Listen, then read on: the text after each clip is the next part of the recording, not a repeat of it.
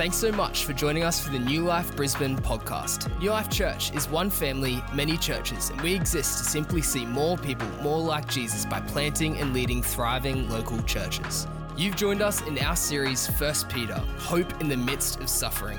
In this series, we will discover how to experience hope within suffering through learning how to embrace love, submission, and identity in the midst of challenges as we follow the example of Christ. We pray that this message is a blessing.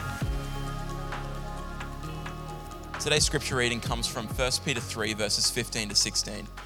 And it says this: "But in your hearts revere Christ as Lord. Always be prepared to give an answer to everyone who asks you to give the reason for the hope that you have. But do this with gentleness and respect, keeping a clear conscience, so that those who speak maliciously against your good behavior in Christ may be ashamed of their slander." This is the word of the Lord. Awesome. Grab a seat, friends. Awesome. I don't think I got round to this. My name's Alex. Feel free to call me Al. I get to serve as one of the pastors here. My absolute delight. And it's also delightful because after the service today, we're going to move from monologue, me preaching, to dialogue and open Q&A. We're going to call it Q&R because we just assume that we don't have all the answers, but we can make some headway in forms of a response. And so if you're here, would like to join us and raise your questions, both maybe objections, criticisms, or even curiosities around the Christian faith, we just want to say that there's no questions off limits because we think the God of the Bible invites questioning. And so if that's you, feel free to join us. We kick off at 6 p.m. And I'd just say if we finish at 5:20, you've got a 30-minute window to get yourself some dinner, come back here, pour yourself a cup of tea, and then we engage in conversation. So we hope that's a benefit to you. We've got lead minister, Pastor Michael Hands, with us for that as well. And James Allen's going to be facilitating that Q&A through a particular medium we call Slido. That's enough from me. Let me pray and we'll jump into the scriptures. Why don't you bow your heads and we'll pray. Father, we thank you that, Lord, I have studied this week and I've prepared something. But what is of great value, Jesus, is by your Spirit. And so, Father, we invite you to speak to each one of us. As your word goes out, would we sit under it, not over it? And would we find ourselves changed by it into the image of your Son, Jesus? For we pray this in his name. And all of God's people said, Amen. Now you're going to judge me. I got a C.S. Lewis story. I'm sorry. One thing that's intrigued me about this guy named C.S. Lewis, just if you need to know a few facts about him, 3 things. He was an Oxford Don, taught literature at Oxford University, and he wrote children's novels, the likes of which are called The Chronicles of Narnia. But one of the things that strikes me about his life is actually how he came to faith. And the fact that when he considered himself having finally met Jesus, he was sort of reluctant to have done so. Many of you don't know, but this guy was a thinker. He was a creative. He was a genius. He didn't just write children's novels that were sort of like an allegory for the philosophical tenets of the Christian faith. He also wrote a whole host of books that were sort of responses to objections that people were making in the time and culture of which he lived. Things like The Problem of Pain, Mere Christianity, a whole host of things. The result of which is a wonderfully informed modern church because everyone just quotes him these days from the pulpit, myself no different. But when he was thinking about Christianity, he would have first described himself as an atheist, someone who doesn't believe that God exists, in fact, disbelieves in God's existence.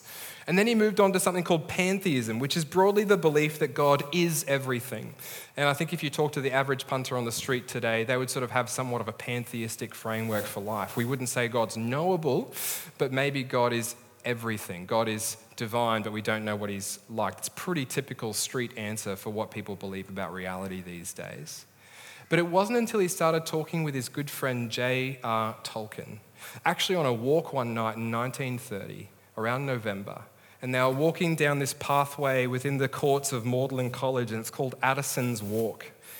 And it follows this river, follows a wall, surrounded by trees, and Lewis and Tolkien started talking about the things of faith and the things of God. And that night he goes home and finally gives his life over to God and goes from being an atheist to a pantheist, now to a theist, and in fact a Christian. And he writes these words describing that event. Here's what he said. You must picture me alone in that room in Magdalen, night after night, feeling, whenever my mind lifted even for a second from my work, the steady, unrelenting approach of him who I so earnestly desired not to meet.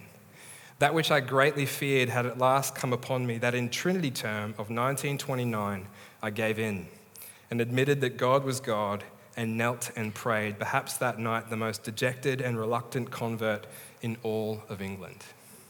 Now here's my question. What was it that J.R. Tolkien did that led C.S. Lewis to convert to Christianity?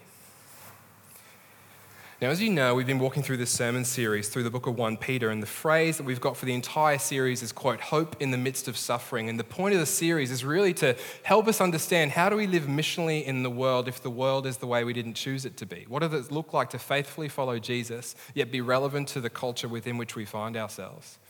And Peter's answered that for us with week 1. We looked at hope in the midst of suffering. Week 2, I actually can't remember what I preached on for the last few weeks, but if you want to check it out, church.nu/Brisbane/podcast. But here's the bottom line takeaway. The bottom line takeaway is that what I think we discover in this text today is an answer to that question I've got. What did it take C.S. Lewis to get converted to Christianity? And what Peter gives injunction for in this passage, I think, some of the answer. And there's 3 things I want to unpack today. Maybe 2, maybe 3, as we walk through this particular passage. These 3 things are this. 1, God wants a people who will share their faith, open their lives, and know their reasons. 1, a people who will share their faith. 2, open their life.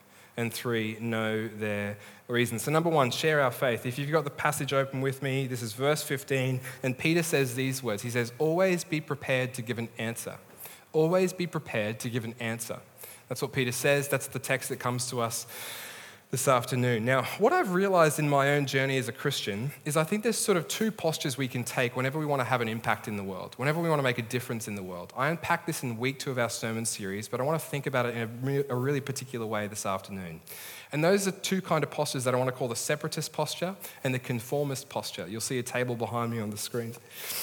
And I think there's 2 ways we can think about engaging in the world as Christians that if we're not critical about, we can fall into one or the other side of the camp. So let me explain what I mean. If you find yourself in the separatist thing, your goal is to share the gospel. I'm different from the world out there, and so my goal to be faithful to the call of God and the mission of God in the world is I need to share the gospel. I need to preach out loud. I need to be the answer God has for the world. And the reputation these kinds of people often find themselves having is they're sort of more combative, you know? Think of the street preacher down the road who's just calling out people's sins, and they're like, I didn't ask you, bro, but he's just yelling anyway. He's coming across as combative, as a battler. He's more separatist. And what usually people on the inside of this sort of part of the camp think is that I'm being faithful to the call of Jesus, and I am presenting the worldview of Jesus to those outside of my community. That's what the separatists can often find themselves thinking if they're not critical. But here's what outsiders think. Outsiders just think, oh, you're irrelevant and you're different from me. You're not proximate to me at all. You're not close to my life. You're irrelevant. And ultimately, what these kind of individuals find themselves thinking is that if you want to be part of this community, you need to believe what I believe. That's the separatist. And here's what I'm not saying. I'm not saying that's entirely wrong. I'm saying that's just insufficient on one side of the spectrum. The other end of the spectrum is what we might call the conformist camp. And the conformist goal is I want to be a friend to the culture. I want to embed myself within the culture. I want to be like a chaplain to the world outside and, in a sense, become like them. But the risk is, the failure could be that in trying to be conformed, you do indeed conform. And here's what people therefore think about Christians who tend to conform. You're just indistinguishable. There's nothing different about your life, nothing different about your worldview. You're no different from me, therefore do you have anything different to offer? And the answer is, well, possibly not. There's a big risk in being a conformist. Here's what the conformist thinks though. They think they're being faithful not with the worldview of Jesus in talking about it, but with the way of Jesus in behaving like it. Radical hospitality, opening up our home, spending time over lunch with friends. But here's what ends up happening, that you become indistinguishable from the culture. And often membership's simply this, everyone just believes what they want. Beliefs don't matter. Here's what you end up doing. One camp ends up sacrificing the way of Jesus for the worldview of Jesus articulated to the culture. The other side of the spectrum ends up sacrificing the way of Jesus for the sake of being able to articulate the worldview of Jesus. And culture misses out, neither one makes an impact because people look at the church, separatist or conformist, and think you're either indistinguishable, no point of difference, or you're irrelevant. You're not near me. So when Peter says, be prepared to give an answer, what kind of answer does he imagine us to give? The Greek word here is apologia.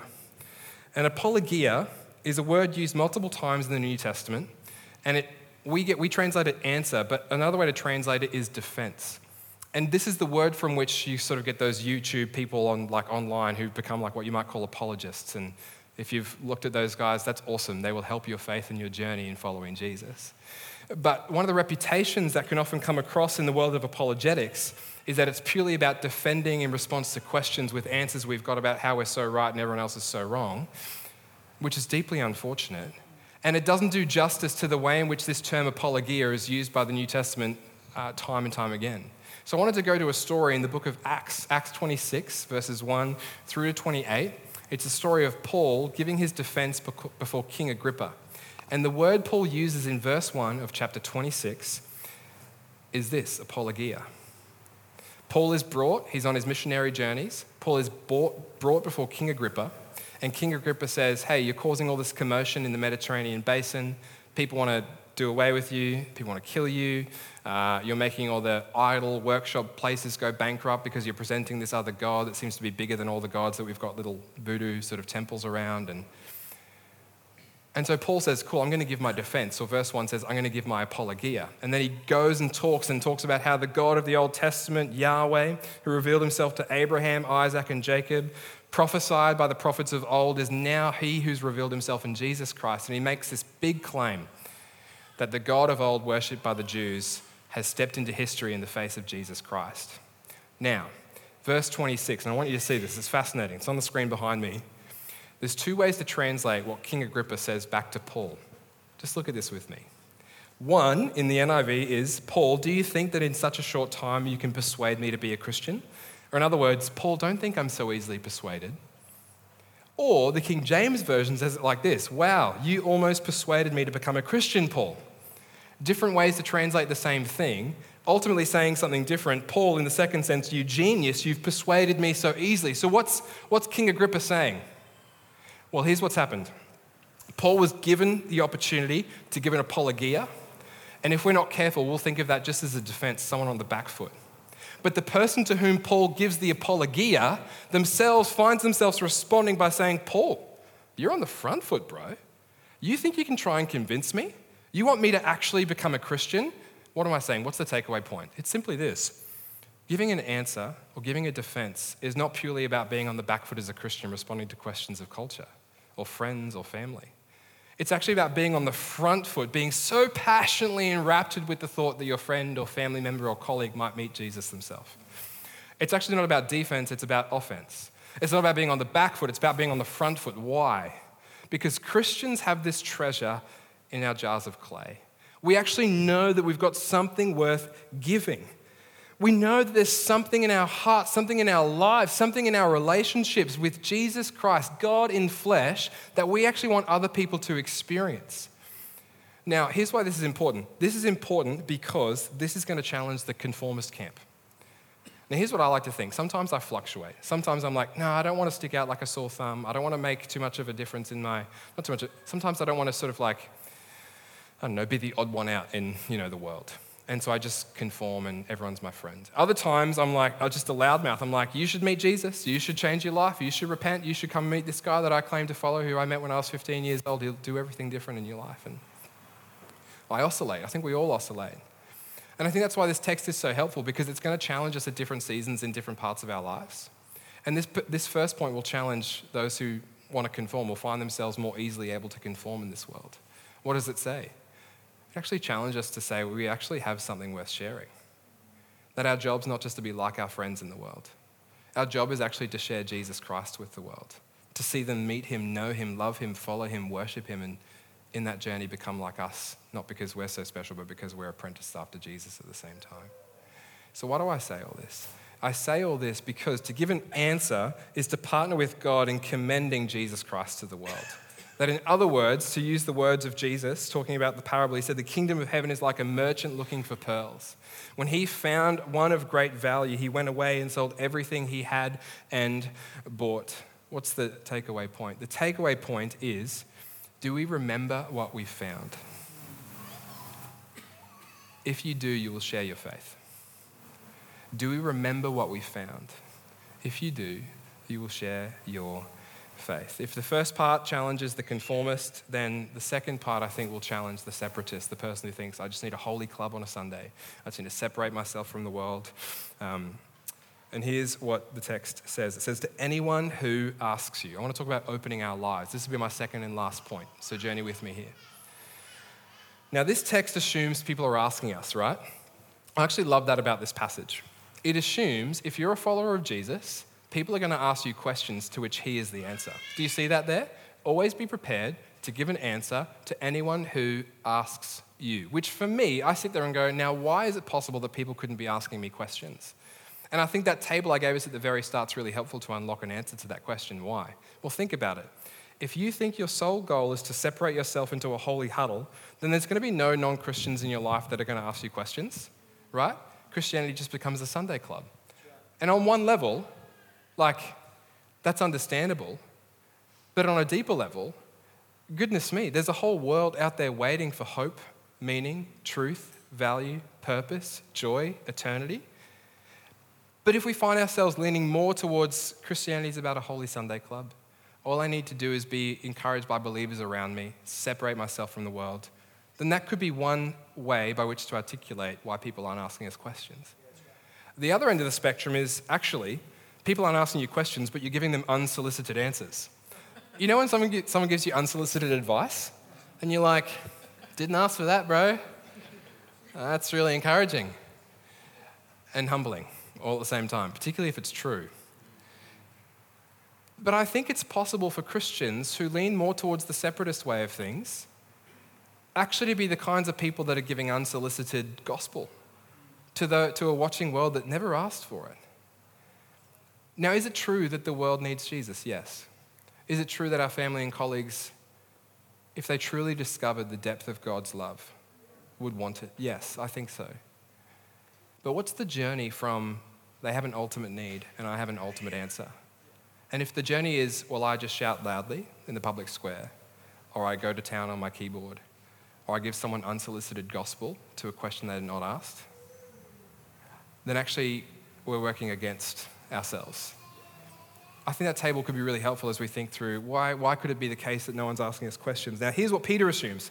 He assumes that people ask us questions because they see a different way of life. And the reason I think that is because this text, always be prepared to give an answer, comes sandwiched between two injunctions, two imperatives, two directives, two challenges to shape our behavior. Think about this. Start of verse 15 says, in your heart, set apart Christ as Lord. Do you think that'll change your life? Yes. On the back end of this injunction, it says, do this with gentleness and respect. So he says, be prepared to talk, but only do that within the context or the sandwich of a different, changed life. Or in other words, people will be prepared to hear the worldview of Jesus from your mouth when they see the way of Jesus from your life. Do you see that there? Which means we need to open our lives for people to see this, to be prompted to ask the question to which, goodness me, this good news is the answer. This is the gospel. This is the story of Jesus. Now, there's this one writer, Michael Frost, who's a missiologist in Sydney, and he said it so helpfully. You'll see it behind me on the screen. He said, the problem is we think we should share our faith and live our lives. Don't think too hard about what you do with your life. Don't think too hard about your money habits. Don't think too hard about how you spend your time. Don't think too hard about the websites you log on to. Don't think too hard about that. Just live your life. If you really want to be faithful, share your faith. But he says this, what would it look like if we lived our faith and shared our life? What would that look like? Well, actually, this text would become true for us because people would ask questions, which really is prompted by the kinds of life we're living and sharing, the answer to which is the good news of Jesus.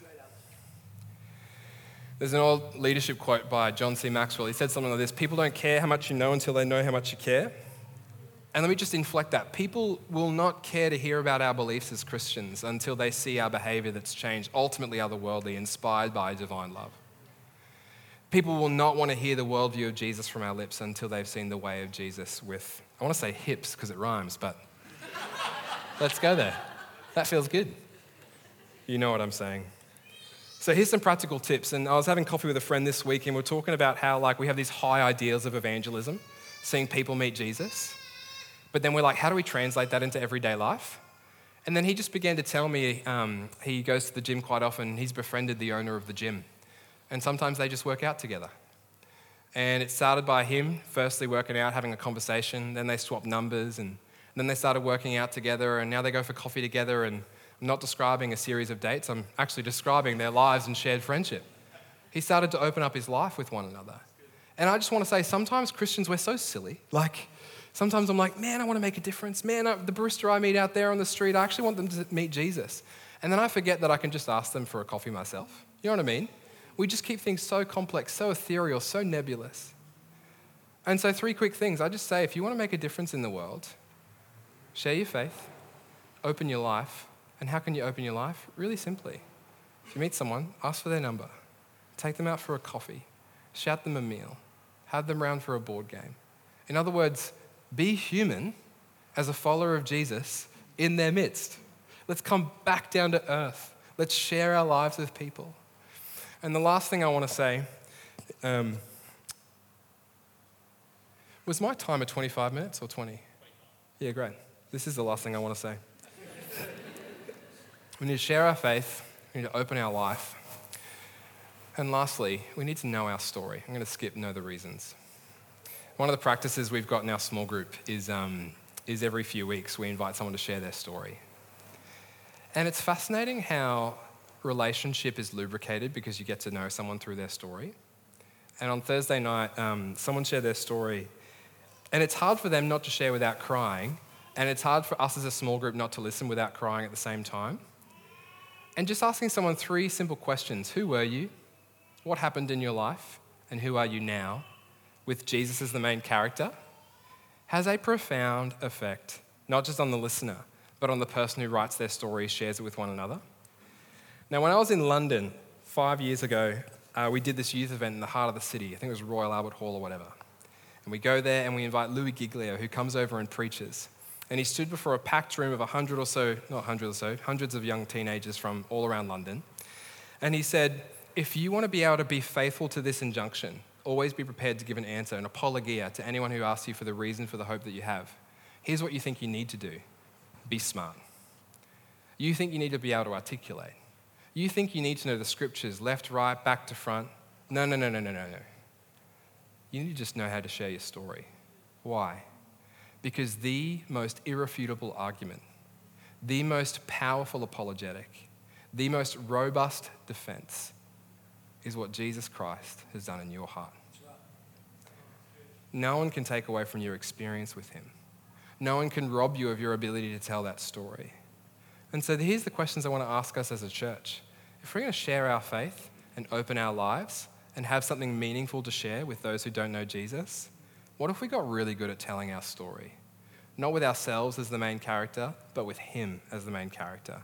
So 3 questions as I close. Can I invite you to stand? And we're going to step into worship. We've got communion this afternoon. There's a whole host of ways we get to worship together. But here's the questions I've got for us.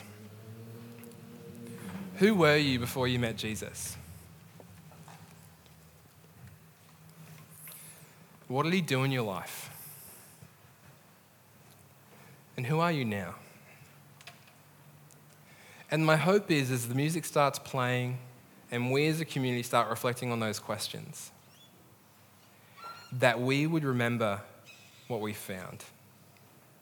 And in remembering what we found, we'd be the kind of people who share that and open our lives so that ultimately, what Peter says at the end of this passage, others in our world would know this hope. Right? So let me ask those questions. Maybe you want to close your eyes. And we can take some time here. We've just got time to think about this. We've got time to respond right now. And I want to ask, who were you before you met Jesus? And you might say, well, Alex, I grew up in a Christian home and there's no major before and after for me. I don't care. There's a time. Maybe it was a time when you started taking Jesus more seriously, even though you had some kind of seed form of faith in following him beforehand. Awesome, that's fine. Maybe you don't remember that there was a time beforehand, but you're able to articulate the way in which this old self now battles the new self. That's fine too. Who were you before you met Jesus? Why don't you just bring that to remembrance right now?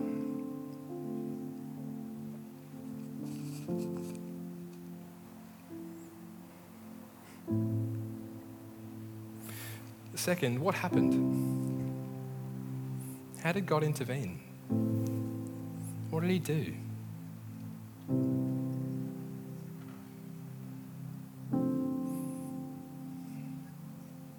Now, for the most part, just keep your eyes closed, stay with me here. Like, I'm amongst brothers and sisters here. Many of us, if not all of us, follow Jesus in the room. All of us can answer that question. And my prayer is, as we move to the last question, there's this thankfulness that starts to well up in our hearts because there actually is an answer. God did indeed do something. I am changed because of him. And I just want to ask you this last question. Who are you now? How's it going? And as you contemplate that question, just be honest. Maybe you've got something to be so thankful, so grateful for.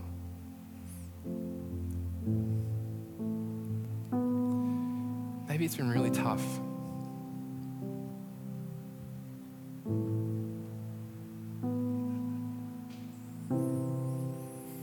I think there's people in the room this afternoon who, as I read the parable from Jesus from Matthew 13, about the guy who found the pearl of great price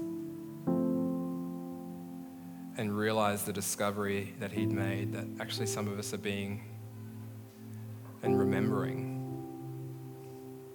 actually what God's originally done in our hearts for the first time. And if that's you, I just want to say, why don't you come and kneel down the front with us this afternoon?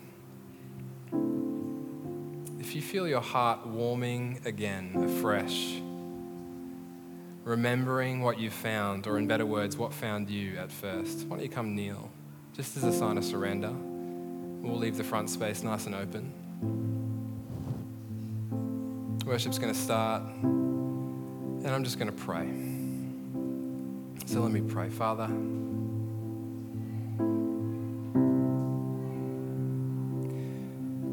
thank you for saving me. Thank you for loving me. Thank you for meeting me.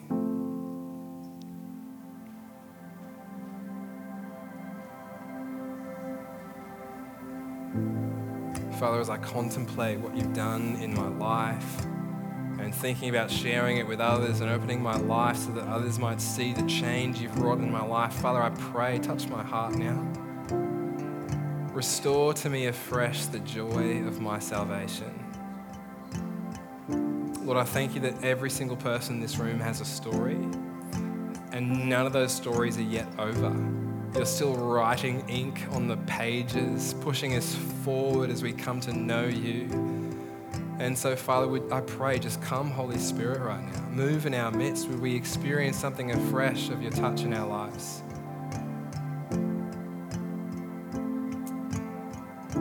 For we pray it in Jesus' name. Amen. Amen. Friends, let's sing. Let's worship together. And as we remember of old what God did in our hearts, let's step into him afresh in this moment right now. Thanks again for listening to the New Life podcast. If that stirred something within you or you'd like prayer, you can head to church.nu/prayer or contact us through our Instagram or our Facebook page. We pray that you have a great week. Be blessed.